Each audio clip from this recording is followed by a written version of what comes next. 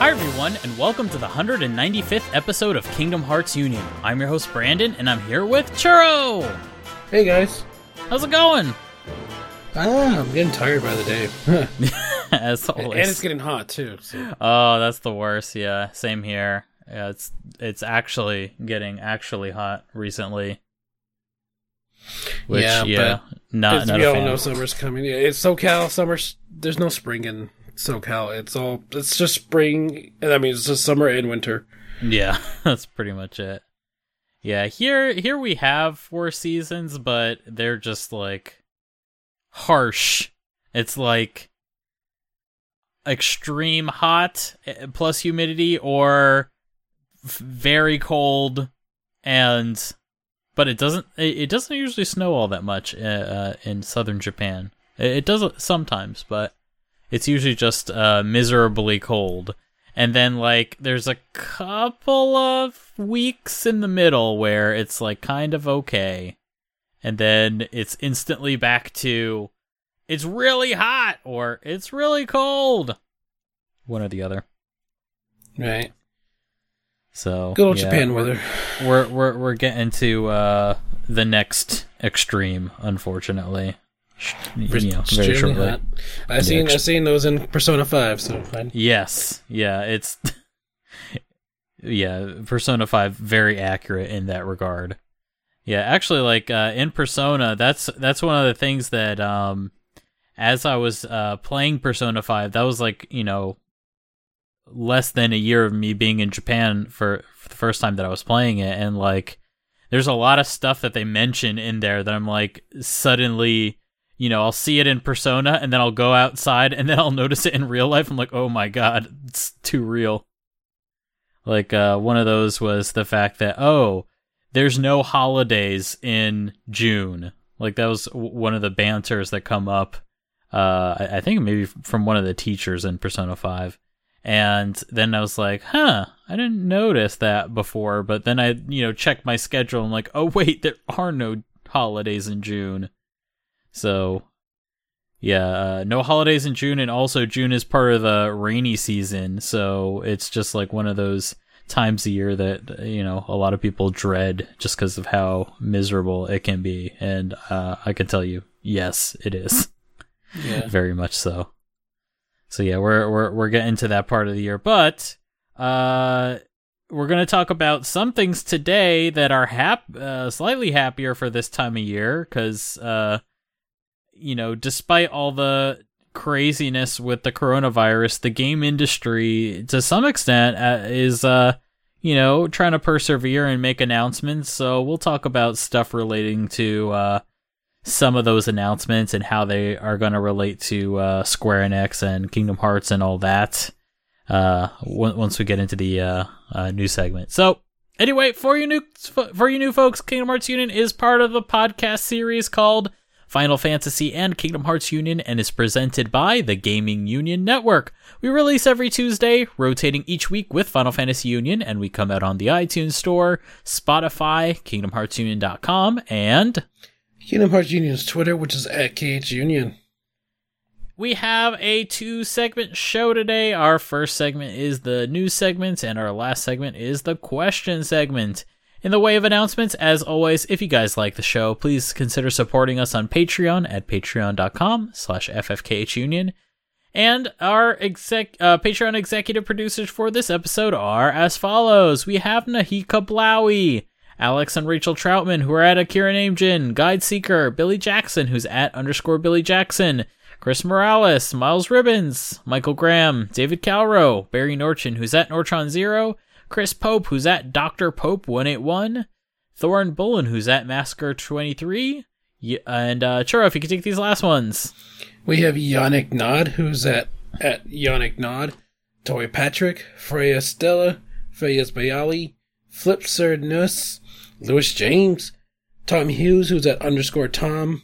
Who's at Tom _Hughes 22, Zach Duranto, Yam Potato Exclamation Point, Rachel Casterton at Ubernoon Ray, Zelda Clone at Apes Type Novels, Dan Matthews at Doomster 73, and Joseph Robertson, who's at Pokemon Trainer J.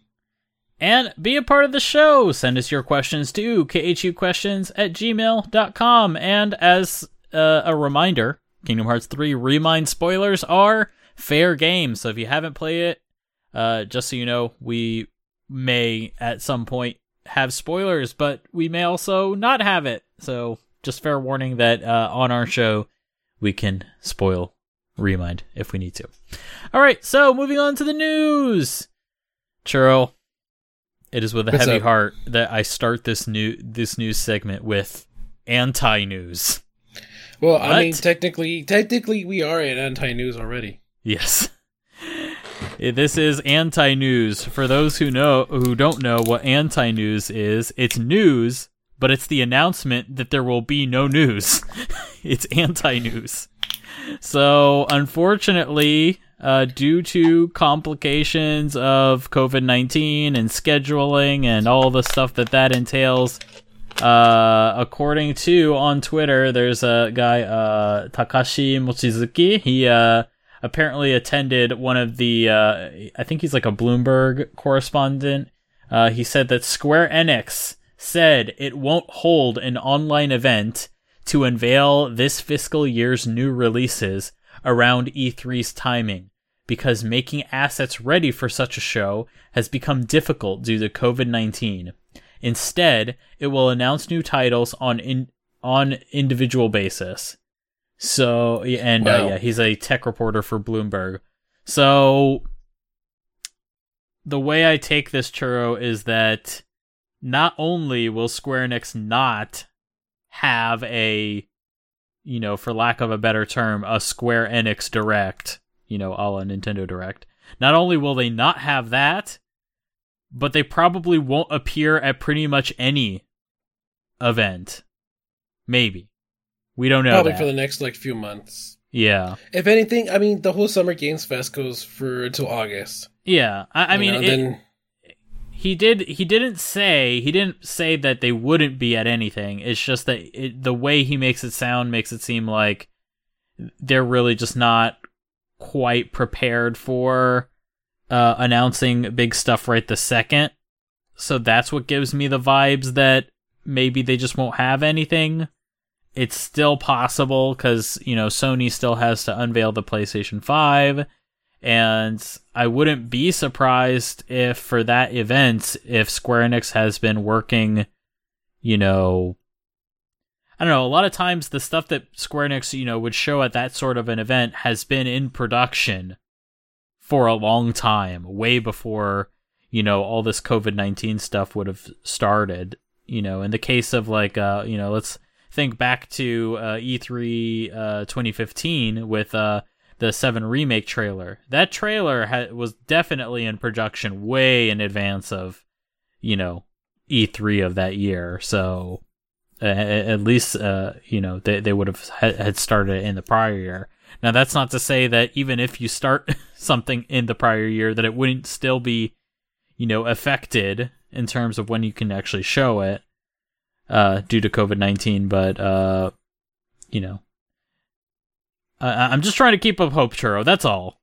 But that's all we got. I mean, that's all we can rely on right now. Yeah, but I still feel like, Churro, hope or no hope, I think it's safest if we lower our expectations for the time being for Square Enix announcements. Just because, I mean, what can we expect at this point? There's really nothing, because clearly COVID-19 is having an effect on a lot of people and a lot of companies.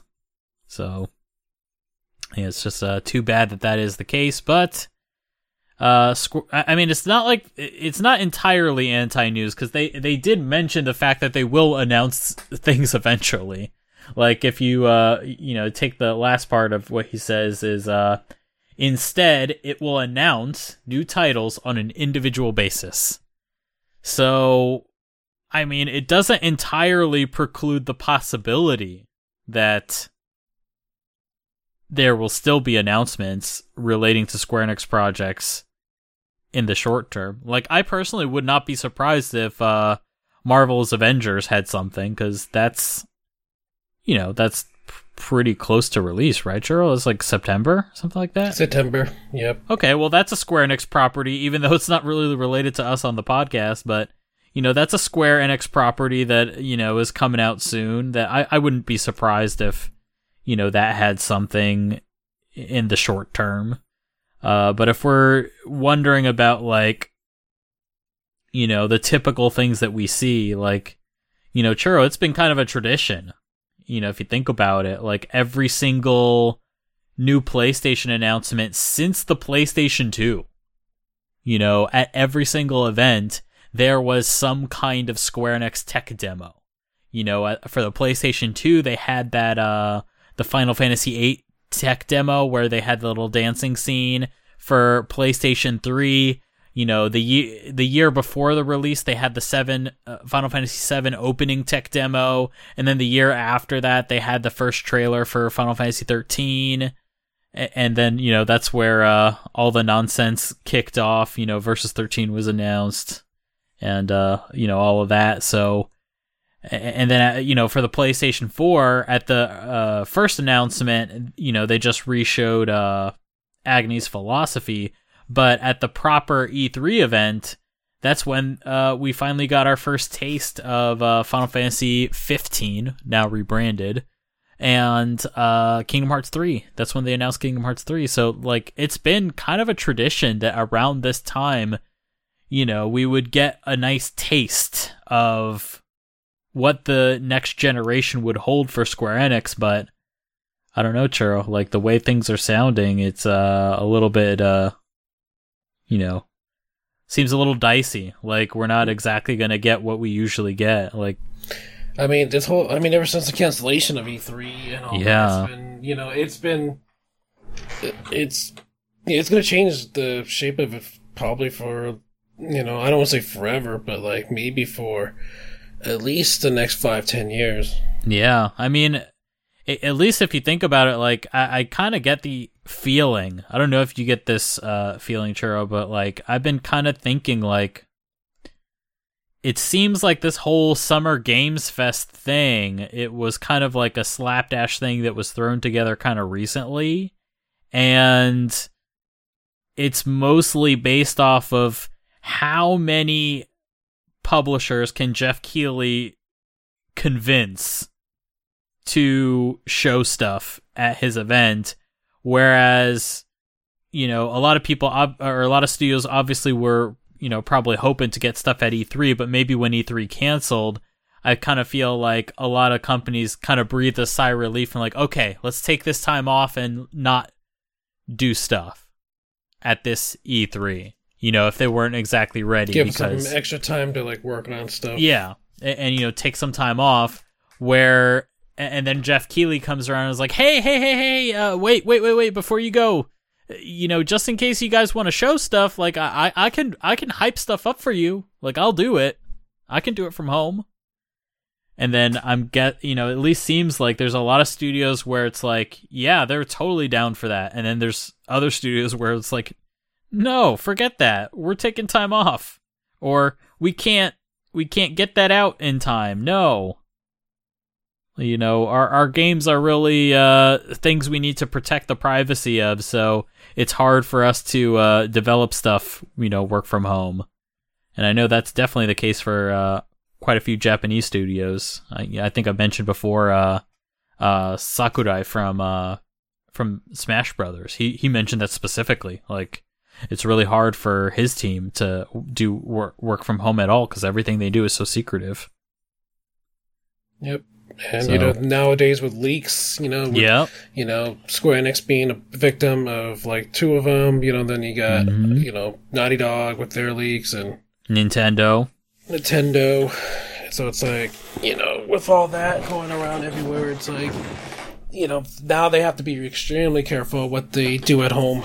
Yeah, it's, it's really unfortunate, like, trust me, I'm the last person to want this sort of thing to happen, but I think, we have to be kind of realistic about what this is. And at least to me, like I was saying before, it kind of feels like, Jeff Keighley, he's trying his best, trying to get as many studios on board with this whole Summer Game Fest thing, but it seems like some of them kind of took the initial cancellation of E3 as an opportunity to not prepare stuff. And either that or that, and then the whole culmination of all this COVID-19 stuff, has just made it, very difficult for a lot of studios. So, time will tell, but I'm just going to say I would not hold out hope for the stuff we are used to, seeing the future of what Square Enix has in mind, I mean, as they said, game by game basis, that's what they're going to be, focusing on.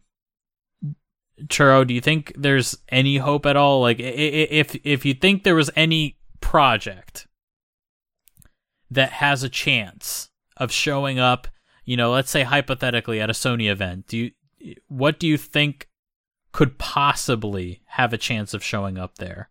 Being a Square Enix property. Probably, besides Avengers.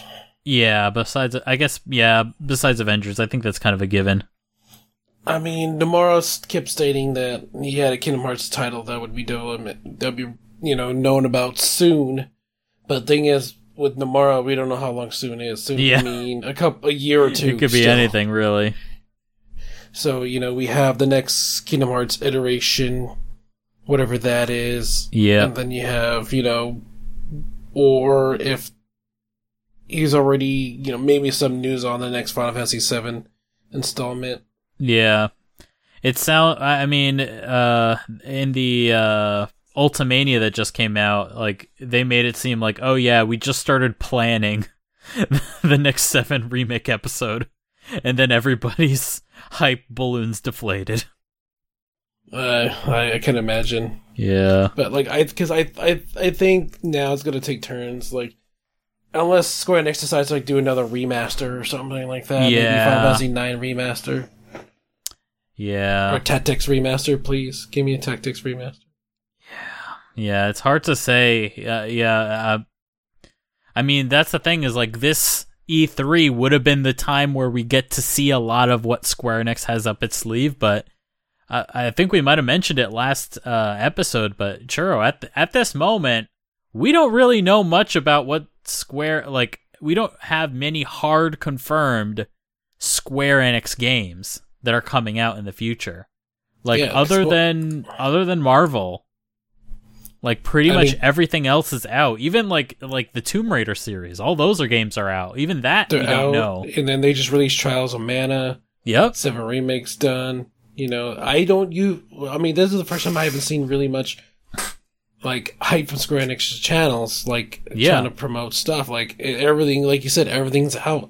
Yeah. Besides Avengers. To be fair, it makes complete sense because, to be fair, like, the target platform for a lot of those things hasn't even officially been shown yet. Like, we know what the Xbox Series X looks like, and but we don't even have a release date for that yet. We don't even know what the PS5 looks like yet. We don't know when it's releasing. We just have a vague understanding that, end of this year, that's probably when it'll happen. But with all this COVID-19 stuff, who actually knows if the consoles even release on time, or like if there'll be like severe shortages? Like, we don't even know. So far they've stated that they're still on schedule, but they'll be manufacturing less because apparently from the PS, there's not even like a COVID thing, because they said that they had too much PS4s, like, when they was released. Okay. So they want to shorten it to kind of like create that demand, kind of like how the Switch did. Yeah. Because like once the Switch sold out, like the demand for it was huge. Yeah. Yeah, I don't know about you, Chur, but at least for me, like, I don't feel like a big rush to want to buy a PS5 or a Series X.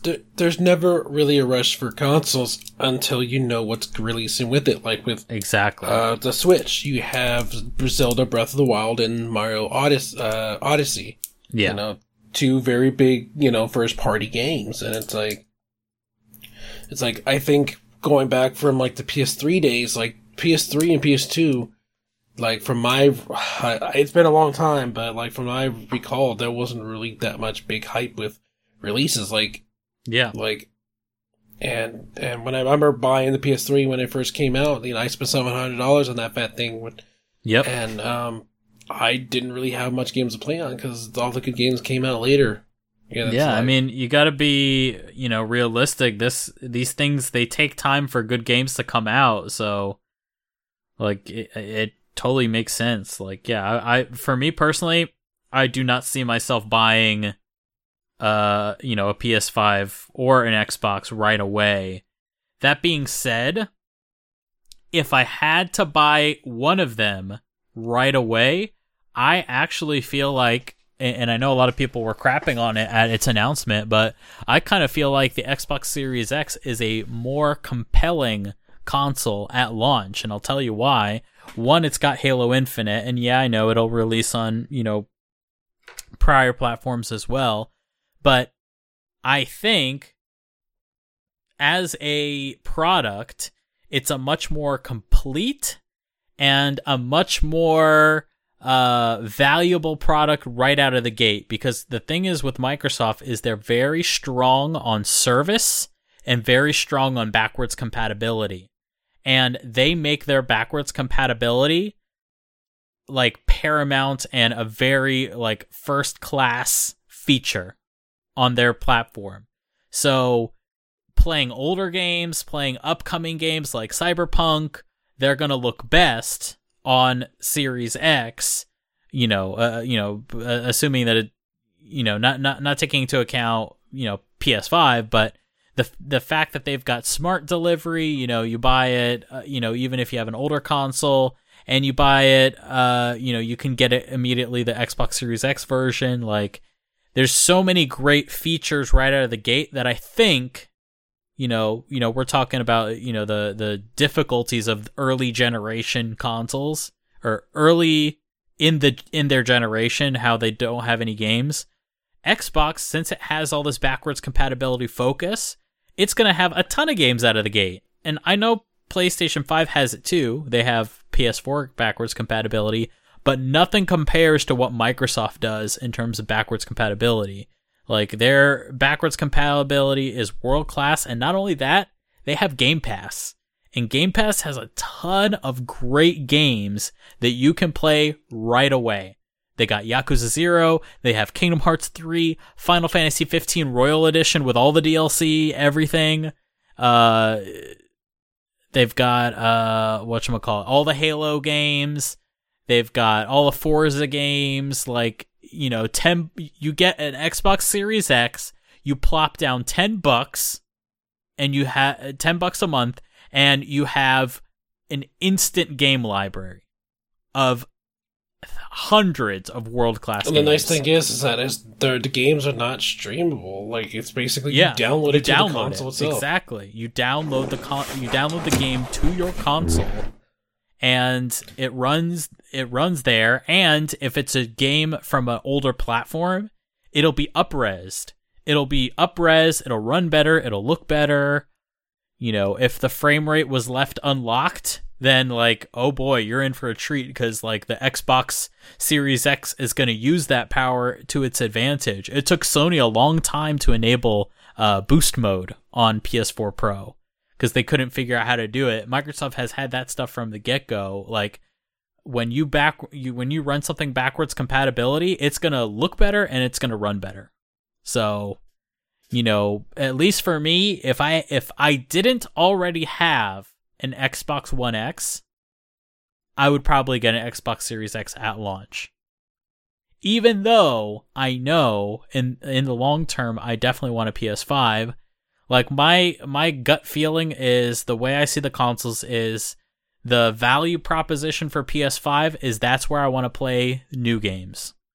But the place where I want to play games more long term is probably going to be Xbox, because not that I particularly like Xbox more than a PlayStation. I just think Microsoft has better services. I don't particularly care about hardware or whatever. I just feel like the platform is a lot better maintained, has a much better service. I like Game Pass. It's giving me access to a lot of really great games without having to, break the bank.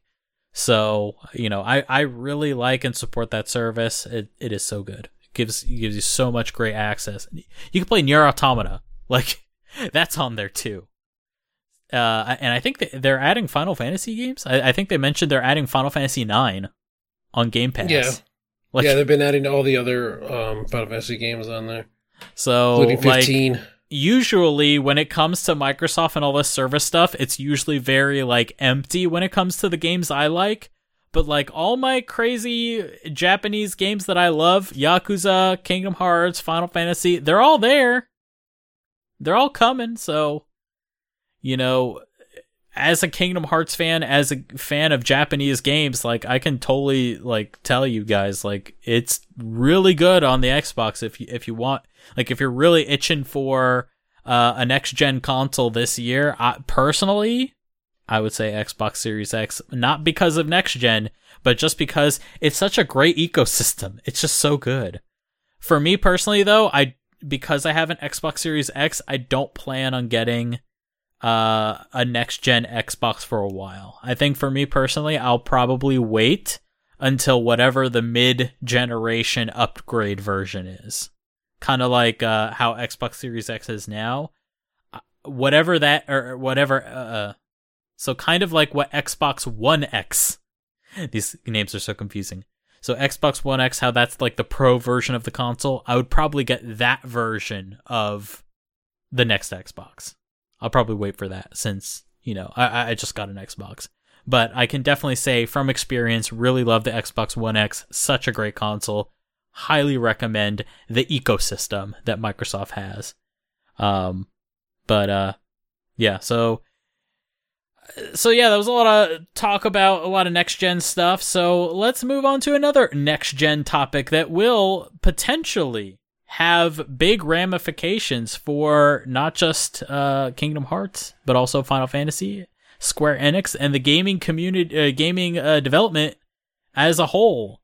So as you guys know, Kingdom Hearts 3 and also Final Fantasy 7 Remake were both developed on the Unreal Engine 4. And actually, just this past week, Epic Games went on live with Jeff Keighley for Summer Games Fest, announcing one of the biggest announcements of this whole Summer Games Fest, which was the announcement of Unreal Engine 5. Wow! And it was running on PlayStation 5. Wow! Nice. It looked good, right? It did. I was majorly impressed. Right? It's it looked really good. It seemed like it was running really well. I mean, it's one of the first things that we know for sure was running on a PlayStation 5 at I think it was at Game Awards. There was that one game that was confirmed that it would be on PlayStation 5, but that game wasn't actually running on a PS5. It was running on a PC. But this is the first thing that we know for sure was actually running on a PS5. They straight up said, we plug the console into a disc recorder, and this is direct raw footage off of a PS5. I'm assuming a PS5 dev kit. So, that's pretty crazy. So, Unreal Engine 5 been announced. It has two really big features. One of them called Nanite, and the other one called Lumen. So the Nanite feature is basically the ability. So we're gonna get a little bit technical, but I'll break it down more layman terms after I get through the basic explanations. So Nanite is a virtualized geometry system, which basically allows the Unreal Engine to render very, very, very high resolution, very detailed 3D models without breaking a sweat. And because basically what it's doing is it is taking these really dense 3D models and dynamically simplifying them where you can't really see them. So, but where you can see them on screen, they're insanely detailed, and it is optimizing these on not a per polygon basis, but a per vertex basis. So you guys may have an idea of what a polygon is. A polygon is just a flat face of a piece of, a 3D model. a polygon is made up of several vertices. Now, when we make 3D models, we usually make them with quads, so basically squares, so there'll be 4 vertices. But when a game engine receives the models, they usually use triangles. So each polygon, each triangle is going to have 3 vertices. So Nanite is actually moving and pinching and pulling based off of the vertices. It's crazy. They are crunching so much data, and that just goes to show you how powerful these consoles are that they can do this.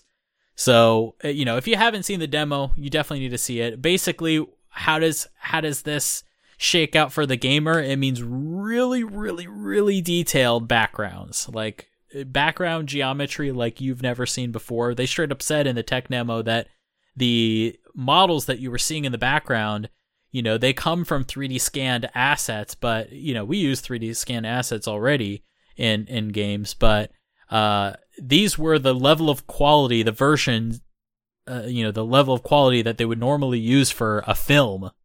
And actually an example of a film that did use these sorts of assets from the same library was The Lion King. If you've ever seen the recent Lion King movie, the CG one, and how pretty that looks, that's basically the asset level that they're working with, is the same as what's in there, and it's just running live in a game engine. It's crazy. The next big piece, next big feature is another thing called Lumen. So Lumen is a dynamic global illumination tool, which has been something I have been waiting for so long, is something that uses dynamic global illumination. It was something that they actually tried to do with Unreal Engine 4 before the PlayStation 4 came out, and and Xbox One. They had a different technique called SVOG, Sparse Voxel Octree Global Illumination, SVOG, and they had it in the first version of they had it in the beta version of Unreal Engine 4, and they ended up cutting it because the consoles were just not powerful enough to handle it. And actually, throughout the interview that Jeff Keighley did after the fact, Tim Sweeney, the CEO of Epic Games, made very clear that this time around, Sony and Epic were talking very in depth about what they want future video games to have, and what kind of technology they're going to need to achieve that. So thanks to those kinds of talks, we're finally able to get the dynamic global illumination. Now, they'll show it to you. If you've seen the demo, you probably have an idea of what this sort of thing does. But just to explain, basically, in the real world, when light bounces around in an environment, it doesn't just, or when it enters an environment, it doesn't just hit what it hits and then that's it. The light then goes and bounces around and splashes color around the environment and lights it up. If you are in your room and you open a window, there's not just a square of light on the floor and then everything around you is in pitch darkness. That's not how light works. Light bounces around. You can see all different parts of your room illuminated. That's basically what global illumination is. Now, usually, we're able to do this in video games by faking it, by baking it. So what it basically does is it uses the same kind of technology that is used in films and pre-renders the lighting. So that's why, relating it to Kingdom Hearts, let's talk about Andy's room in the Toy Story world. The lighting in that room is very beautiful. The lighting in that room is also very static and will not move and will never change because it's all baked. So, and that's kind of the situation that we're dealing with, is the fact that, in current generation games, dynamic moving lighting, it can exist. Like, there's plenty of games that have dynamic day and night cycles, but the games that have dynamic lighting versus the games that don't do dynamic lighting, there's a huge gap in terms of quality, and it's because of this. It's because dynamic global illumination is very, very difficult. Some games do it. Some games have like a very like simplified version, but finally with Unreal Engine 5 standard, there's going to be Lumen, which will be a nice scalable solution that uses provides dynamic global illumination. I'm going to take one slight step, a little bit more technical. So Lumen is not ray tracing. Lumen does not use ray tracing. Lumen uses several, namely 3 different techniques to achieve the global illumination that it has. Ray tracing can do global illumination just like Lumen does, but ray tracing is extremely expensive. So at least from what I'm hearing, it sounds like what Epic Games would like developers to do is to use Lumen for the global illumination, and if they can, use ray tracing for the reflections. That's what I've been hearing, so that you can have, perfect mirror-like reflections. You won't have to have smashed windows or smashed mirrors in bathrooms in games anymore. You could do that with ray tracing, but in terms of the global illumination, that's why they decided to create Lumen. Even though there's plenty of games now on PC that are using it for global illumination, and it probably is better than Lumen, but, Lumen uses much simpler techniques to achieve it. So, just real quick, 3 different techniques. We got the same technique that I mentioned before, which is like Svagi. They use the little voxels. They use that in the very far distance. So objects in really far away, they use voxel global illumination. In mid distance, they use something called distance field approximations of their geometry. They actually invented that technology for Fortnite, because Fortnite by default has a dynamic world where you're able to knock walls down and stuff like that. They made that for Fortnite. They did not implement full global illumination. Well, they tried to implement full global illumination to that, but they couldn't get it working properly. They finally did. So that's the second level. And then in the near term, in terms of things that are very close to you, they use screen space technique, screen space global illumination.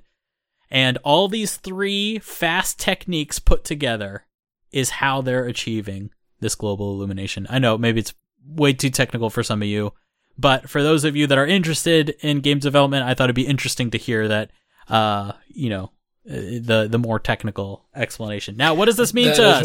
That is why I let you talk. It's okay. So what does this mean for Kingdom Hearts? So, at the end of the day, and this is not just for Kingdom Hearts, this is for everybody, every developer that uses this. The phrase that I'm trying to push out to explain it is less faking and less baking. Which basically means that usually for this when we make games, you have to fake a lot of stuff. There's a lot of cheating involved. In terms of Nanite, this is designed to eliminate a lot of the faking that we've had to do for background 3D geometry.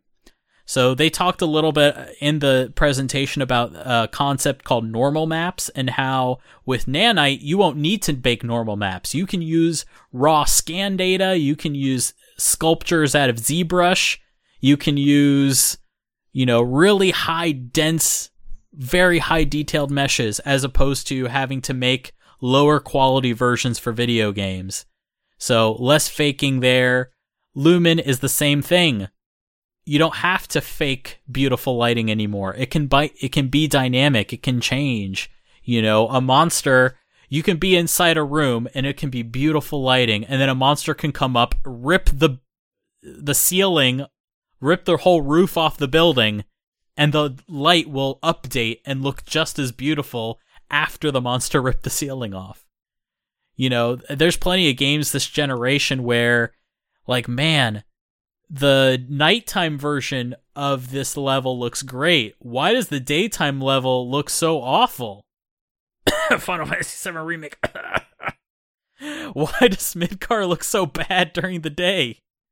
This is what I'm talking about. That. Yeah, so if you notice, basically every problem that was a problem in 7 Remake, bad low-quality geometry, bad lighting during the daytime parts, very low-quality shadows in certain parts, these 2 features literally solve both of those things. So, I don't know, get hyped for Remake Part 2. Now, I guess the big question that some of you might have on the tip of your tongues is, yeah, Brandon, this all sounds great and all, but didn't Kingdom Hearts 3 already get fully developed on Unreal Engine 4? Wouldn't it be a big waste of time since they put in all that legwork to get their stuff up and running on Unreal Engine 4? Wouldn't it be a pain to have to switch engines again? Do you want them to delay even further? COVID-19, Brandon. And then I have good news for you. So Unreal Engine 5 is completely backwards compatible, or completely forward compatible, that is. Or Unreal Engine 4 is forward compatible with Unreal Engine 5. Unreal Engine 5, by the way, not out yet. It'll be out next year. But basically, yeah, during the interview, Tim Sweeney was like, hey, you know, it's not out yet, but if you have a project that you want to get started, absolutely get started now in Unreal Engine 4, and when Unreal Engine 5 comes out, you'll be able to transfer your project over simply. Now, I will say, personally, I kind of feel like them calling this Unreal Engine 5 is a little bit kind of just fluff. It's just a name. Unreal Engine 5 is just a name. Unreal Engine 4, Unreal Engine 5, it's all just Unreal Engine. The Unreal Engine 4 that is out right now is so different from the Unreal Engine 4 that was out in 2014. It's constantly been updated. Like, we're at Unreal Engine 4.25. That's not to say... actually, let me rephrase. It's not 4.25. It is 4.25. You know, there's been 25 releases, 25 updates so far of Unreal Engine 4 that have added huge features to the engine. They just added support for PS5 and Xbox Series X, and basically all these features that they're talking about, Nanite, Lumen, we've had features that are on that level added to Unreal Engine 4 since it came out back in 2014. So I just see these as 2 new features that get added to Unreal Engine 4, and the fact that they're calling it Unreal Engine 5 as opposed to just Unreal Engine, you know, that to me is the biggest surprise here. So I would say don't even worry about it. Unreal Engine 4, Unreal Engine 5, it's all the same engine. These new features are just features being added to the engine. You know, don't think of it as like a big departure. It's basically the same software. It's just got new features. Less, you know, the real update here is less about the features that they add, and it's more about what the features mean for development. And what they mean for development is, it is developers spending less time making low-quality versions, or low-quality approximations of things that could be more beautiful. Because, at least for me, so I've been working really hard on my portfolio. I'm working to be a character artist in, you know, AAA games. And, you know, in my workflow, the way I work is I start with a sculpture in ZBrush, and it is so insanely high polygon. The current character that I'm working on is over 50 million polygons right now. And that's one character. You know, they were talking about this environment. Oh, these rocks are 1 million polygons. My one character is 50 million so far. And there's many parts that are just still very low res in terms of, you know, my finish. So it's going to go up. before I'm done with it. Probably be like 100 million, who knows. So the actual sculptures that we work on, that the 3D artists make, are way higher quality than what you actually get in the game. After you make the really high quality version, we have to spend a lot of time. And when I say a lot of time, I mean there's a significant amount of time that needs to be spent to make those low quality versions and bake down all the really high quality detail into what they call normal maps. They're like basically flat pictures that fake the detail that you lose. If you want to learn more, Google it, but basically the big paradigm shift here is there's more opportunity to use the real raw versions that the artist originally made of, the assets. And that's the really big takeaway here.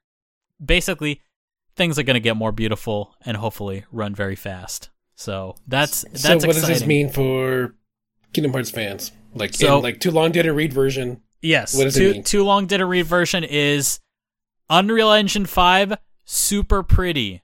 Also, it's very easy for any project that's already in Unreal Engine 4 to move to Unreal Engine 5. So, Kingdom Hearts can use it too. Don't worry. This is not the same jump. Because remember, Churro, back in 2014, people were really fretting about the whole, oh my god, they're switching from Luminous all the way to Unreal Engine 4. It's not that. It's just... those are two different completely engines. Exactly. Luminous was not a completed engine. Yeah. It's still unfinished. Exactly. Unreal is a completed engine, so, that means, don't this worry, is just development the next times version. aren't going to be long. This is more similar to like, oh, I upgraded Microsoft Word from 2013 to 2016. And now I'm going to take my Word document that I made in 2013, and I will now open it in 2016. Oh wait, it just works. That's basically what we're dealing with here. Now, that's not to say that it's going to be that easy. There may be some things that it's definitely possible that there's some features that Square Enix still uses that are maybe old in Unreal Engine 4. I'm just hypothesizing here that, there's going to be stuff that they're going to need to check. But at the very least, they're going to be moving on to a new project, so who cares? They're starting over anyway. So the long and the short of it is, this is a nice chance for Square Enix to move on. It's a nice chance for them to try a lot of new things. Big stuff. So let's get to more stuff that is directly applicable to Kingdom Hearts and might be interesting to Kingdom Hearts fans. Bigger worlds. Worlds that you can move through very quickly. Remember how we had a really big world, namely the Pirates world, but we had to move through it very slowly on the boat?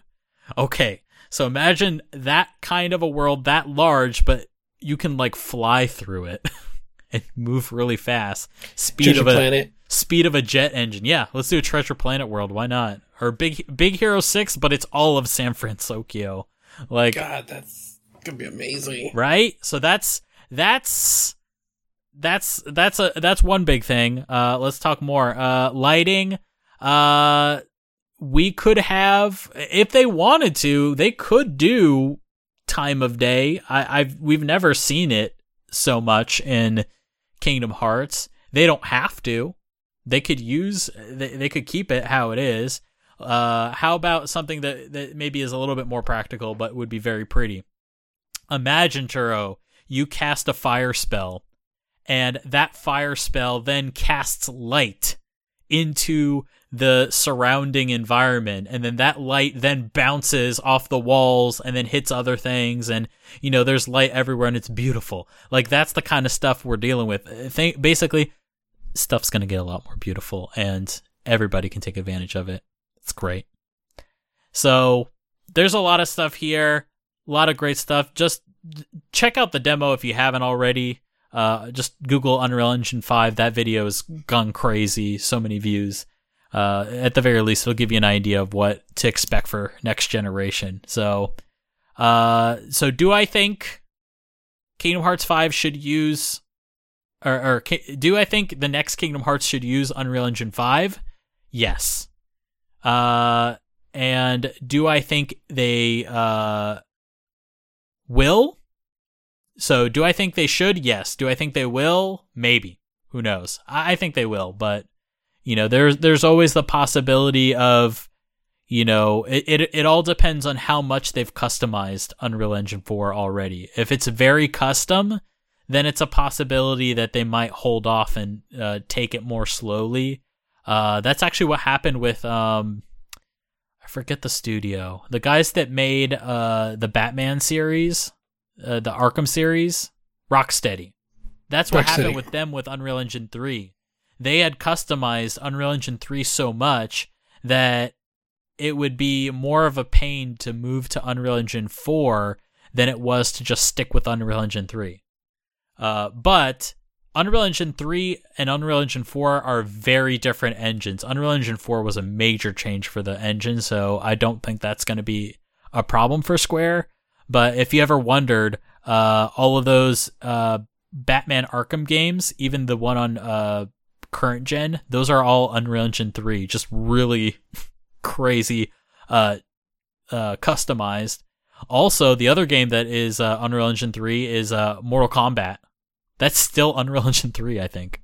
I don't know about 11, but I know like Injustice, all those games, that's still Unreal 3. It's just really crazy customized by the Warner Brothers teams. It's crazy what they're able to do. So, another one that most people don't know. Did you know the original BioShock is not Unreal Engine 3? The original BioShock is a customized version of Unreal Engine 2.5. So weird. Wow. Yeah, that it doesn't look like it. It looks just like, the Gears of Wars and all those games that were coming out at that time. That's because they customized it so much to look that way. It's actually Unreal Engine 2 still. So, all right. That's enough talk about that. If you guys have any more questions, feel free to send it to the questions email, and maybe we can talk more about this if you need more clarification on anything. Speaking of questions, let's move to our first question in the question segment. This one comes from Bishop87, and they ask, do you think Kingdom Hearts 1 could be made into a Final Fantasy VII Remake style remake? And what would you add to the story? Of course. I mean, there's no answer to that. I mean, it's just all on Nomura if he really wants to spend time on a project like that, Yeah. I kind of feel like 7 is in a nice situation because it's kind of like a static story, but with Kingdom Hearts, like, it's an ongoing story.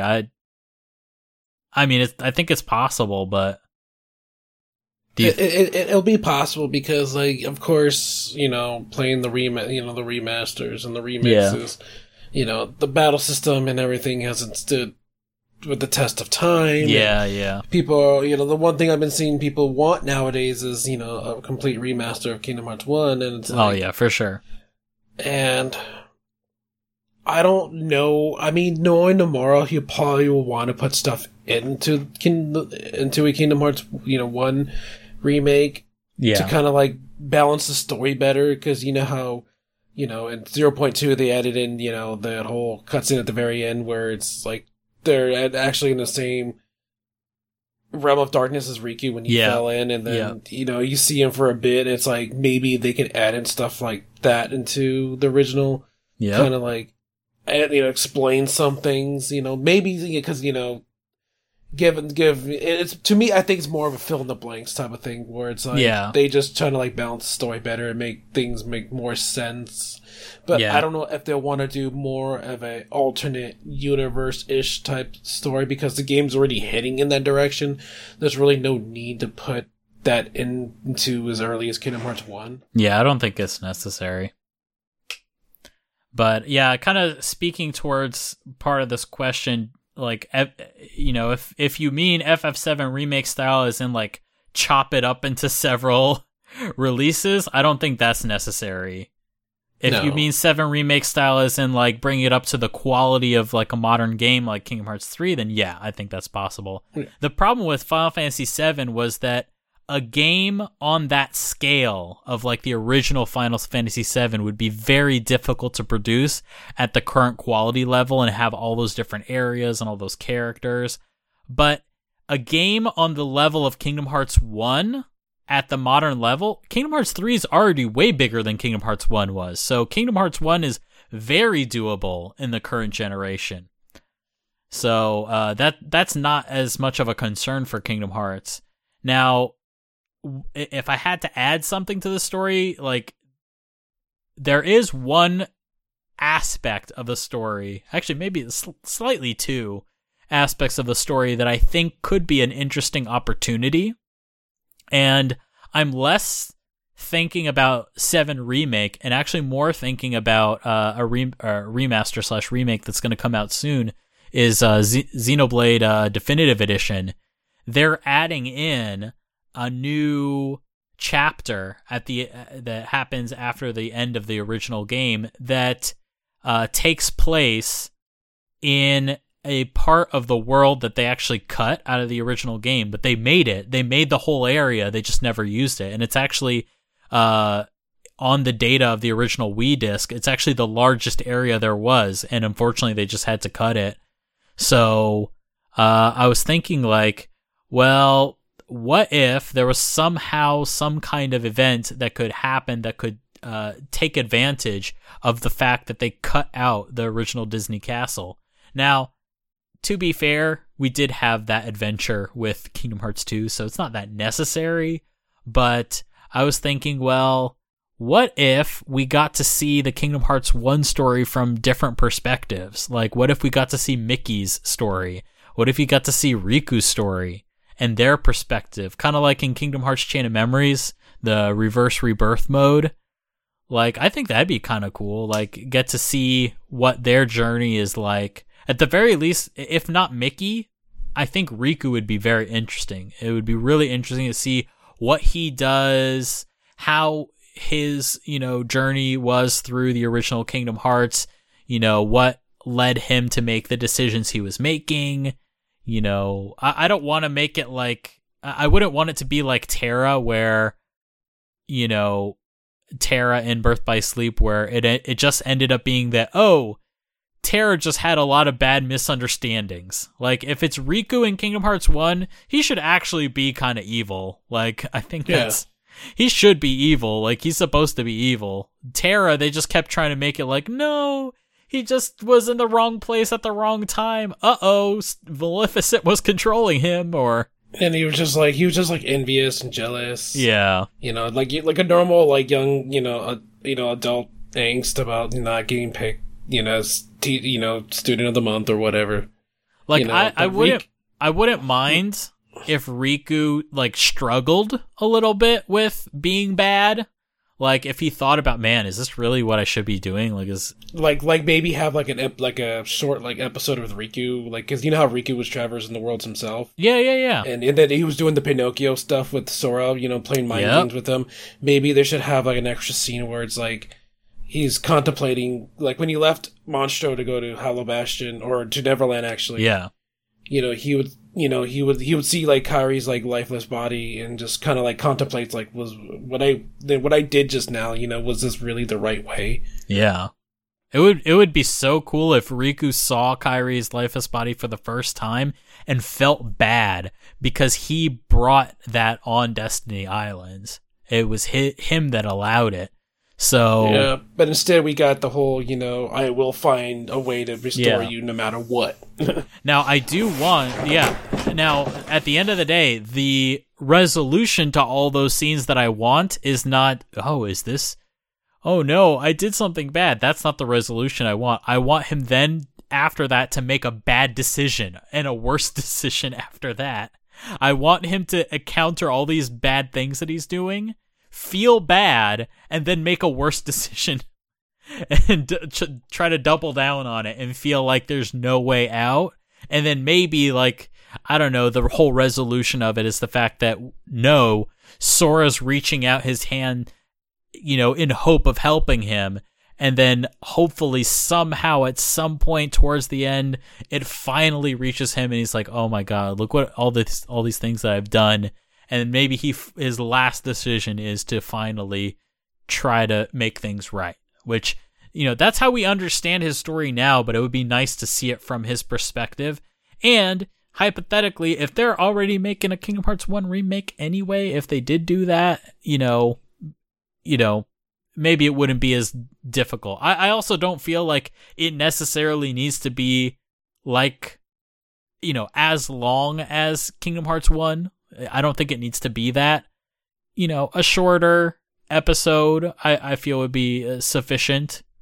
If you think back, Reverse Rebirth mode in Chain of Memories, it wasn't really as long as Sora's journey. Like, yeah, you went to the same amount of worlds, but in terms of the amount of content, like it didn't feel as long. So I think something like that, like, shorter experience that takes place over the course of, a few worlds and goes into Riku's story through Kingdom Hearts 1. I feel like that kind of thing could be like a worthwhile addition to a remake if they wanted to add something that doesn't, like, like you were saying, Churro, like push the Kingdom Hearts 1 story too far.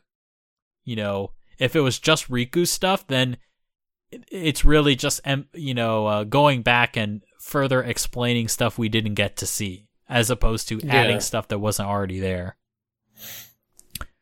I mean, because like I said, a lot of them, without really spoiling much of remake, it's it's more like, let's take a story and then kind of like put it on its head and spin it. Like we don't need to do that with Kingdom Hearts because the story itself is already like that. Yeah, it's already so like that. It doesn't need more. Yeah, so basically, in the end, it just needs to be, like, touched up, fill in some plot holes, and maybe expand on a few things, make more sense. Kind of like, for example, I was streaming Persona 5 Royal today, and basically they added a new scene within an old scene to kind of explain it better. Okay. And I like that. Whenever I see that happen in throughout the Persona 5 Royal, it's like it makes storytelling a lot better because you're explaining something that was just brought up a few times and then that was it. So yeah, for something like that to be remake, I just want that. I just want more explanations on certain things that happened and when it comes to that. That makes sense. All right, Churro, if you could take this next one, that'd be great. Yes, this one's from Miguel Garcia, and they write, in Kingdom Hearts 2, the original version of the secret ending, Terra, Aqua, and Ven grabbed the Keyblades of Sora, Riku, and Mickey from the Keyblade graveyard. They looked really old at the time. Do you think Birth by Sleep was originally intended to be a story set in the far future? If so, what do you think led Sora, Riku, and Mickey to lay down their Keyblades? Also, some big weird monster thing disappeared behind Terra.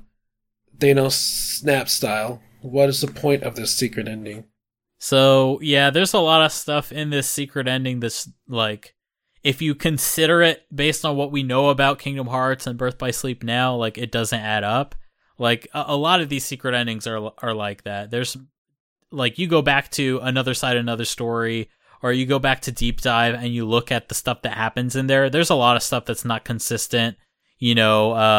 When Roxas pulls out his two Keyblades, there's a fire in the shape of the Heartless symbol on the ground that appears. That doesn't happen. When quote-unquote Roxas walks through the rock wall, there's a Heartless symbol that appears before he walks through the rock wall, and he has a single glowing orange eye that appears through his hood. It's very clear that none of what we saw in a lot of these secret endings are 100% fully thought out. And yeah, I would say this Keyblade, the fact that the Keyblades disappear in the very next secret ending, kind of confirms to you that yeah, this was just an idea. These secret endings are mostly just concept pieces. I don't think Nomura fully has thought out what everything means. It's mostly just, let's come up with some really cool visual ideas, come up with the visual ideas and cool story scenes, purely visually, purely surface level, and we'll come up with the meaning for it later. Like, that's how I see it happening. And to be honest, that's actually a perfectly valid way to come up with ideas. I mean, be extremely vague as possible because, like, you know, the whole point of these secret endings is to leave the audience, you know, asking themselves, you know, what did I just watch? And then they go on and they break it down slowly to see, you know, what they missed or what they spotted. You know, so basically, it's basically that. It's just a very vague concept idea of what is going to happen next. Yeah.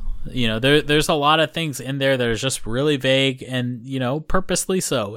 He didn't know what the intention was. So, to answer your question, do I think this was supposed to be a far future story originally? Yeah, I actually do think that. Like, you look at the designs of their armor, like, I was talking with Pete back on kh2.co.uk, KH Ultimania back in the day when this first came out. He just sent me a link and was like, watch this. I think they look like Power Rangers. And like that quote to me still sticks in my head. Like, yeah, they look like Power Rangers, like these fighting heroes from the future, pretty much. Like, they look like future soldiers. Like, their outfits look more futuristic than anything Sora wears. So, like, yeah, I do think this probably was originally supposed to be a future story. You know, they bring up things like Keyblade War and the Chasers, and there's so many words that he just randomly throws out there that maybe they're gonna mean something, maybe not. I don't know. These are cool English words that I picked out. Maybe I'll use these to come up with story ideas. Maybe I won't. Like, these are just things. To be completely honest, you know, a lot of creatives work this way. You know, which is the backwards way. You know, you start with these big things that feel like they have a lot of meaning, but they actually don't. You start with the ending point before you get to the beginning point. You know, it's like I said, I personally feel like maybe it's not the sexiest way to come up with a story idea, especially when it's visual to the public, because story changes can happen. But it is a perfectly valid way. You can add meaning to anything after the fact and make it consistent. You know, how successful was Nomura in making it consistent? Well, you know, I think it eventually got better once they finally made Birth by Sleep. And I think for the most part, it came out well in the end. No, these ideas didn't really get so fleshed out in the original secret ending, but I think it's fine. Like, Churro, does this sort of inconsistency, does it bother you? Not at all. I mean, the whole point of Kingdom Hearts is to be perplexed on what's going to happen. Like, you take it in, and you try to figure it out, you break it down. Like I said earlier, like going back with Deep Dive. Yep. You know, we did not expect the Kingdom Hearts sequel to be made, you know, so it's like, well, all of a sudden, boom, Deep Dive, you know, first another story, you know, you say a guy in a cloak asking, where's Sora? It's like, basically, like, it's this guy hunting down Sora. Yeah. What's he want with Sora? Then you have all those quotes flying around, you know? Yeah. You know, and then, you know, boom, Deep Dive happens, and then, you know, you get this cool little Neo Shadow fight, you know, Brandon's favorite thing in the world that he won't stop obsessing over.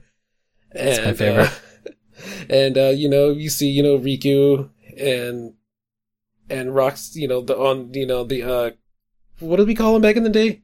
Oh, it was a dual-wielding kid and, blindfold unknown.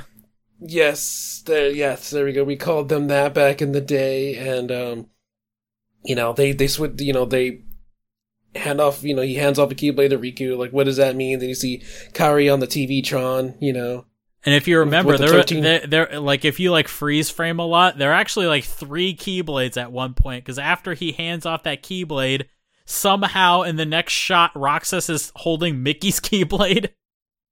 Like, if you freeze frame through it, I don't know if that was a mistake or if that had some meaning or whatever. But yeah, all this stuff, it's all just concept. It's all concept. Yeah, it's all concept.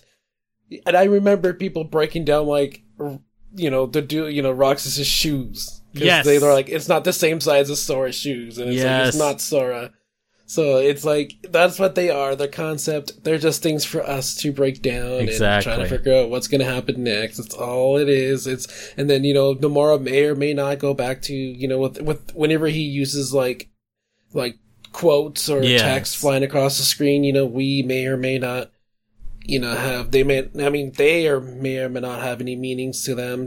Some of them he does. And, we had, from the Birth by Sleep thing, you had the Lost Masters, you had Chasers. Yeah, many. Now you saw the Lost Masters appear in Kingdom Hearts 3. Yep. Intro with them playing chess. So it's like. Now, let me ask you, what do you think about the secret endings that we got in Kingdom Hearts 3 and Remind? At least to me, I mean, hindsight will end up being 2020. We'll find out in the future, but at least to me, it feels like, I don't know, it feels like Nomura has this at least a little bit more thought out than he usually has it, at least to some extent, because they have gone as far as, they've always had boss fights that related to secret endings. They've done that in the past, but at least this time, not only was there a boss fight, they actually made a brand new area, which they did that in 2 Final Mix, but this is a pretty big area to be making. Not only that, they had voice acting. They've named characters that will be coming up. It seems like he's gone further down the rabbit hole than would usually happen. If you go back to Kingdom Hearts Final Mix, all we had the cloaked guy, and they reused the room we fought Maleficent in. They just removed all the spikes. And the voice scenes were just basically already recorded and just thrown back in to that scene. So, this time around, I'm not gonna say, knock on wood, I'm not saying that all this stuff will be exactly relevant in the future. I'm not saying that any one of these things could be changed, because they could. It's very possible that they could change stuff, but at least in this case, it definitely seems like Sora canon met Yozora, and canon fought Yozora, and whatever happened. And actually, if you think about it, even with 1 Final Mix, they've gone on to consider that encounter to be canon, because it appeared in Sora's flashback in Kingdom Hearts 2 Final Mix. Even though it didn't really have a big change, it didn't really affect all that much in the series going forward. I have a feeling this encounter with Yozora might have more significance in the future, and I think he might I hesitate to say it, but I think it might be canon. A lot of people are already making theories that we may play as Yozora at some point. Yeah, I wouldn't be surprised. Now, the one part of the trailer, or of the secret endings, that I think has the most potential to get butchered in the future is going to be the original secret ending that we got in Kingdom Hearts 3 of them waking up in the rain. I think they have well and clearly brushed that under the rug by just saying, oh, that was Riku's dream. And the other thing that I think could get butchered is Yozora in the car, Noctis style. I'm not saying it won't happen. I'm just saying, if we're talking specific voice lines or specific circumstances, the guy in the front seat, whatever's out that window, I don't know. Whatever happens, there's a good chance that stuff like that could change. That's just my guess. So things have changed, with all that stuff. Not everything's exactly like you said. The whole Breath by Sleep with the thing in the background with Terra. That was originally because supposedly it's their way of traversing the world. That's why it disappeared like that. Yeah. Now we, in Birth by Sleep, the actual game release, it's basically they use their Keyblades as the transportation device. And if you look at the Keyblade gliders, it's a similar design to that, whatever that thing was in the background. So, but I do think it is interesting, talking about, the more recent secret ending stuff. I definitely feel like if you look at the progression of secret ending content. You know, it definitely feels like little by little with each game, the secret ending content is a lot more relevant to what actually happens in the future with the games. And it definitely seems like they commit to a lot more with each passing secret ending, because, you know, in the original one, we didn't get any information apart from, you know, getting the unknown boss fight. But in Kingdom Hearts 2, all the characters got names. You know, Terra Aqua Ventus, we got that. You know, we heard the name Xehanort. We didn't know the context, but we got names. We had faces to the names, full character designs. Like back in deep dive days, they didn't show any faces. They were very vague. We just saw the general design of the black cloaks, and the fact that they used that Roxas used the 2 Keyblades. That's about it. But with Yozora, we got a lot more. And not only do we have a name, we also have his face. We have a voice actor. Like, that's crazy to me. He's got a voice actor already. And now another thing that I just noticed that probably will change is his moveset. Because Nomura specifically said that he was actually surprised at the moveset and how it turned out, because it's not exactly how he described it. So that's another possible. I mean, of course. I mean, Terra's moveset changed from. Oh yeah. You know, because from his Lingering Will and 2 Final Mix to you know, his actual fighting style, and it's weird because, like, you know, even in Kingdom Hearts 3, the Lingering Will for some reason has its own moveset. Yep. Whereas Terra himself does not have the same moveset. It's so cutscene muscles. That's what it is. Yep. So I think that pretty much wraps that one up. And then now let's move on to our last question. This one comes from Joseph Robertson. Question for you folks: as Square seems to release a new Kingdom Hearts game every year now, sometimes just DLC or existing games to new platforms, do you think we'll get anything in 2020 outside of Dark Road? And what do you think the Kingdom Hearts game for 2021 will be? Honestly, I think with COVID-19 going around, I think Dark Road may be the 2020 game. At this point, I'm like, are we even getting Dark Road? Like, right? But, like, well, I mean, it's a mobile game, so yeah, I think it'll be fine. It's been in development longer too. Yeah. So I think that'll be fine with it, you know, being I'll be fine with it, with Dark Road being the 2020 game. Yeah. And then like, I don't want them to rush, you know, development of Kingdom Hearts, you know, whatever the next Kingdom Hearts game is. Yeah. So just take the time at home to be, you know, polish it up.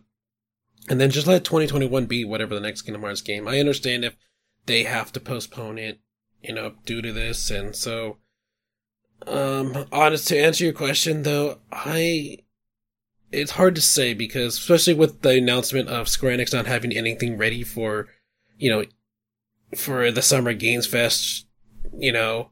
So, like, if they, like, by the time they may have something, it'll probably be, like, maybe Tokyo Game Show, if that's the case. But, like, yeah. Oh, like by the way, said, Tokyo Brandon, Game Show got canceled. Yep. Tokyo Game Show got canceled. It's going to be, like, an online digital thing only. Yeah. Oh, man. So, like I said, it's really hard to really guess because of the way the world is right now. So, but my answer is going to be, I'll be okay with just 2020 being Dark Road's year. Yeah. That's all what I'm going to say. I agree. I think, realistically speaking, I totally agree. I think 2020 is just going to be Dark Road. If we're lucky, we might get a preview of the future game this year, but I wouldn't hold my breath. I think next year's a lot more possible, you know, assuming COVID-19 does not make a resurgence at any point. But I think more likely is probably like an HD collection of like 1.5, 2.5, maybe Kingdom Hearts 3 on next gen, PS5, Xbox Series X, that sort of stuff. That seems like a pretty good way to dip their toes in the water into the new consoles. Then again, they don't even have to wait for the Summer Games Fest. I mean, Sony did a State of Play with the Ghost of Tsushima. Yeah.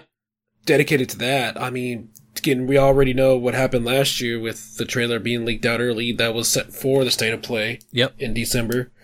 So, I mean, they can totally, and like you said in the announcement, Square Enix won't be doing, their own thing, but they could still be included with someone else's, time with Sony with the State of Play. They could have another State of Play which is dedicated to Kingdom Hearts or or to Square Enix themselves if they want to. So it's still a possibility of them announcing something during, the Summer Games Fest or even Tokyo Game Show. Yeah. But as far as releasing in 2020, that's a different story. Yeah, I don't expect anything like that. I'll also say just real quick, it's kind of an aside, but I think it is very much related. I'll say that, in the early years of the next generation, which 2021 will definitely be, maybe even 2022 to some extent, definitely just be aware that Square Enix and a lot of companies, they're going to be releasing a lot of what I'll call quick cash grab style games to just... And the purpose of those, and I say cash grab, but I don't mean cheapo games. I mean games that are, or releases, we'll say, which, could be ports or remakes or remasters or whatever. I mean, not all the bravest. Not all the bravest, but I mean more like Type 0 HD, like that was. Because that's what that game was. It was a quick, easier release that they could get on console. And the purpose of that game was to sell PlayStations, to get people to buy in and buy into the next generation. That's what they're mostly concerned with, because they are not going to release any Kingdom Hearts game or any Final Fantasy game on next gen unless people own those consoles. That's the main important thing. So in the earlier parts of the generation, definitely expect a lot more of Square Enix to be putting out a lot of ports, a lot of remasters, that sort of stuff, just to build up their install base of guaranteed Final Fantasy / Kingdom Hearts fans that own PlayStation 5s and Xbox Series X's. That's their most important thing. That's why, Final Fantasy 15, that didn't release until 2016. Kingdom Hearts 3 But I thought Type 0 was just a $60 demo. Yeah, pretty much. That's what everybody bought Type 0 HD for. Exactly, because they wanted to play Final Fantasy 15. Basically, they wanted to make sure a lot of Final Fantasy 15 fans owned PS4s. That's the purpose of Type 0 HD. Otherwise, they wouldn't have done it. So, I'll just say, keep your eyes out for those kinds of releases, whether or not you actually want them, and just be aware that that's most likely what you're going to see next year, is a lot of companies releasing those kinds of games, at least in the third party. First party, I know Sony, I think it's Sony Santa Monica. They're the guys that make Spider-Man. Or is that God of War? Yeah. I forget which one. Oh, wait, no. Insomniac is Spider-Man. Santa Monica is God of War. They're God of War. Okay. God of War team, I don't know what they're up to. Spider-Man team, they're working on Spider-Man 2, and I think they're pretty far along. I heard it's possible that they could release in 2021, but who knows with COVID-19. Guerrilla Games, they're working on the next Horizon. I don't know how far along they are with that, but I would say those are probably going to be the first big games that a lot of people are going to buy PlayStations for. So we'll just have to see. Hopefully, I don't know. There's a rumor that on June 4th, there's going to be a big Sony blowout. Maybe it might be the announcement of PS5. So I'll just say, if you have anything to keep an eye out for, definitely keep an eye out for that Sony conference. At the very least, historically, Square Enix has been at every single one of those and has announced the future of Final Fantasy there usually, and sometimes Kingdom Hearts. That's where we got Kingdom Hearts 3 first announced, but I would say personally, don't expect it. If it's there, great. If not, whatever. All right, so I think that pretty much wraps up our question segment. Our music for this episode is a jazz cover of Don't Think Twice from Eric L. on YouTube. Definitely check him out. I think we've had him on the show before in terms of his music, so yeah, definitely check out his channel. And our next episode of Kingdom Hearts Union is scheduled for the 2nd of June. Oh, right before the maybe Sony thing, if it happens. The rumored Sony thing, if it happens. So we'll see if there's any leaks prior to that. As always, if you guys like the show, please subscribe to Final Fantasy and Kingdom Hearts Union on the iTunes Store. Just search for Kingdom Hearts, and we're number 1. And, of course, catch every episode on KingdomHeartsUnion.com, Spotify, or Kingdom Hearts Union's Twitter, which is @KHUnion. And remember, you can support us on Patreon at patreon.com/FFKHUnion. And if you have any questions, send them to khuquestions@gmail.com. All right, Churro. It is goodbye time. I apologize for that. I got a message from my boss, and I was reading it. I'm sorry. It's okay. No worries. All right. So, let's say our goodbyes, Churro. All right, guys. Thank you so much. Hang in there. But also at the same time, be safe if you're going out. Yeah, for sure. Please wear a mask. Stay 6 feet, and wash your hands and do all that stuff. We can do this together, y'all. We play video games, so yeah, let's stay inside and play video games. Let's play video games. That's a great idea. Play Xenoblade when it comes out. I want to pick that up. Yes, everybody play Xenoblade. I might actually stream that after I'm done with Royal. Definitely recommend it. I'll just okay. Here's my 2-second pitch for Xenoblade. Xenoblade is like, it's the Final Fantasy that people that loved Final Fantasy X but didn't like Final Fantasy XII would love. It's the Final Fantasy that fans of Final Fantasy XII that hated Final Fantasy X, even they would love it. So it's like, it's the best of both worlds. People that loved 10 but hated 12, or people that loved 12 but hated 10, or people that loved both 10 and 12. Like me. Yeah, it's the best of everything. Because, I don't know, it's got that MMO-style gameplay that 12 has, but then it's got the story that, on the level that 10 has. Which it's a good combo. Which is a lot of, for a lot of people, that's the big thing that they didn't like about 12, was the story wasn't so, I wouldn't say it's not important in 12, it's just, it's not as personal. Like, it's more like political. Whereas in Xenoblade, it's very personal, and it gets very personal very quickly. But it's, just really great story. Also, this is also a big relation to 12, full British voice cast. So, right. If you like your BBC dramas, there's a lot of people that like appear on like BBC soap operas that play characters in this.